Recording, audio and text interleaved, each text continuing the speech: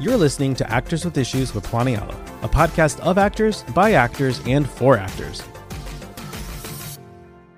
In today's episode, we speak with the creative team behind the freebie comedy series PRIMO, executive producer and series creator Shea Serrano, and executive producer Michael Schur. I did just finish binging a bunch of the episodes last night. And, as a guy with 12 aunts and uncles on both sides of his very big Latino family, lots of unsolicited opinions, someone's always got something to say. So it hit home in so many ways, really. So I felt like I was watching a docuseries on my life, really. So I'm curious, did either of you have sort of those extra parental figures in your life that were, while well-intentioned, were giving those sort of unsolicited opinions when you were both growing up? Yeah, every person in the show is based on. I've got a mom. She has 5 uncles. It was 6 originally. One of them passed away early, but there's 5 remaining, still standing. They're still in my life. We did a screening with them like 2 or 3 weeks ago to watch the show. They were very much there and very much yelling at the whole time I was growing up, from baby to today. And Mike, what about you? I'm from a very small, repressed Protestant white family in Connecticut. Nobody gets in anybody's business. Everyone's very polite and repressed and keeps themselves. And we all just forge through the cold winters and grim nods at each other. And how are you doing? You're doing all right? Okay, good. Sounds good. And that's the extent of the meddling in each other's families. So this was all new for me. And Shea, you mentioned that you had a screening. So when you first told your family, like, "Hey, I'm kind of making a show about you guys," what was their reaction to that? And I'm curious, what was their reaction at the screening, seeing it all on the screen? Oh, they were super into it. When I told them the first time, "Hey, this is what I think I'm thinking about doing," because I talked to them before I told the agents or met with Mike or anybody like that, because you don't want to do something like that and then find out later on that they don't want you to do it. You know what I mean? Right. And so I talked to them about it. And the first thing that the real life Uncle Jay said was, "You should get Thor to play me." And I was like, "All right, this is going to be great. This is going to be great." So they were super encouraging the whole time. They would ask questions. They would how's it? Have you found any good actors? What about this person? What about that person? They would just send me the most famous people possible and be like, "What about, have you heard of Oscar Isaac?" I'm like, but then when we did the screening, they were in love with it. I was so nervous to show them. I was like, man, I hope that they don't hate this, because that would break my heart. And then we watched it, and you could feel like through the first 2, but after the second episode, the cookout episode, they were just all the way in. They knew who the characters were. They knew what to expect. They knew what the show was going to feel like at that point. There were moments where I could hear them all laughing. I looked back and one of them was crying. I was like, "Oh my God, this is awesome." And then we talked about it afterwards, and it was just like, I was explaining to them, like, all that I wanted was when they watched the show to be like, "Oh man, I had a profound impact on this kid's life, like in the best way possible." Yeah. Is what I wanted for them to take away from it. And they did. And it was a really cool experience. And Mike, I'm curious, would you ever make a show about your small, quiet, repressed family? There's nothing interesting about my family. I mean, I've had, and I love them. I'm not saying they're not nice people. I'm just saying I've had the instinct in the past to maybe do a family show, because most of the shows I've done have been workplace comedies.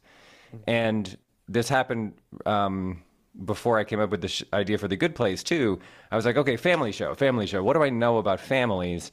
And the answer is nothing, because my family was extraordinarily typical in most ways. And now, after 60, 70 years of TV, every version of my family story has been told. Like, we are fine with white families. We're good.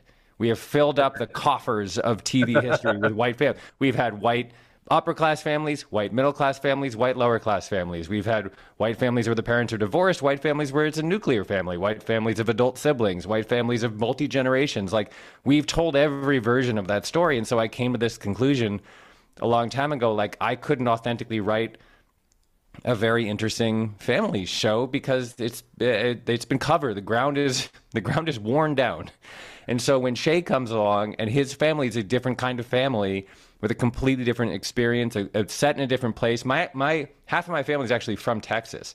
So that part of it I related to. Like I spent a lot of time in Houston growing up, and like there is a little, some of the not the cultural stuff, but the like setting was very familiar to me. And the vibe of Houston, the vibe of Southeast Texas is very familiar to me. So that part was like, okay, I connected with him on that. And now I just want to help him tell the authentic version of his family story because it's just more interesting than mine. And it's never been seen before in that shape, you know? This episode is brought to you by Visit Williamsburg. In Williamsburg, Virginia, there's never too much of a good thing. Whether you're a foodie, a golfer, a history buff, a shopaholic, an outdoor enthusiast, or a thrill seeker, you'll find what you came for here and more. So ask yourself, what is it you want? Discover Williamsburg and plan your trip at visitwilliamsburg.com. Hey, it's Kaylee Cuoco for Priceline. Ready to go to your happy place for a happy price? Well, why didn't you say so? Just download the Priceline app right now and save up to 60% on hotels. So whether it's Cousin Kevin's Kazoo Concert in Kansas City, go Kevin, or Becky's Bachelorette Bash in Bermuda, you never have to miss a trip ever again. So download the Priceline app today. Your savings are waiting. Go to your happy place for a happy price. Go to your happy price, Priceline. Another day is here, and you're ready for it. What to wear? Check. Breakfast, lunch, and dinner? Check. Planning for what's next and how to save for it? That's where Bank of America can help. For your financial to-dos, Bank of America has experts ready to help get you closer to your goals. Get started at one of our local financial centers or 24/7 in our mobile banking app. Find a location near you at bankofamerica.com/talktous.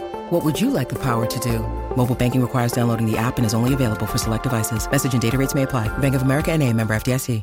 With our show being called Actors with Issues, actors are told very many times that they have to be multifaceted. Don't just be an actor. You also have to write and produce and direct and just do as much as you can. So I'm curious, what advice do each of you have for any actors who are looking to sort of dip their toes into these other facets of the industry? Oh, brother. Where to begin? I've met a lot of different kinds of actors in my life, and some of them are like, you know what, I just love acting. I just want to act. Like, it's the thing I love. It's my passion. I don't want to direct. I don't want to write.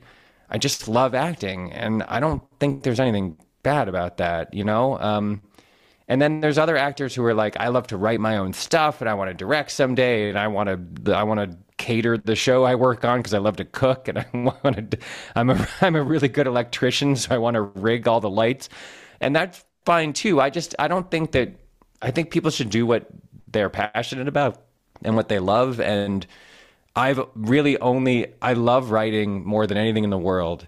I have no feel for acting at all. I'm not very good at it. I don't have that instinct to act. I do like directing.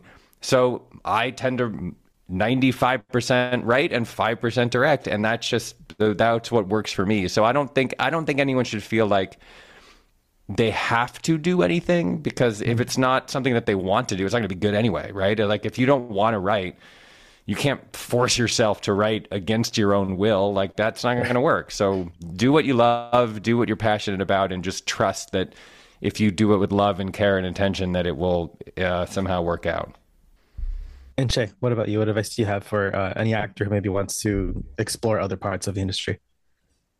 I was going to basically say a version of what Mike said. Just, this is my first time that I've gone through this process. First time that I talked to actors in real life. The first time that I talked to directors or like saw what a set looked like. And just in the 3 months that I spent out there and the 6 months or whatever it's been in post-production, just talking to people who do those specific jobs for a living, it has become very clear that if you don't absolutely love it, it's probably not going to work out that great for you. Like, you meet a director, like Kabir Akhtar directed the pilot and the Carnival episode. And so he was the first director I sat down and had a conversation with. And just the way that he talked about that specific thing, it was like, oh, you were going to make it in this job no matter what. Like, you need that attitude. You've got to feel it inside. You got to sort of, like Mike was saying, you have to love it. I think any of the stuff that you want to do, like, if you don't really care about it and want to do it, then not going to work out that great. So I'm the opposite of Mike. I don't want to direct. I just want to write. That's all I want to do. I like editing. I really only want to do those things. I have no interest in doing the other things. So I would not be very good at those jobs. You know what I mean? I think if you're an actor doing stuff, like just do the stuff you want to do and do it as well as you can. And, it usually hopefully works out. Awesome. Well, that is our time. So thank you both so much for such a great show and for taking the time to chat with us today. Thank you. All right, Juan. Nice to meet you. Thanks for joining us. Be sure to subscribe to Actors with Issues on Spotify, Apple Podcasts, or wherever you get your podcasts, and visit our YouTube channel for full video interviews. Actors with Issues is executive produced and hosted by Juan Ayala. See you next time.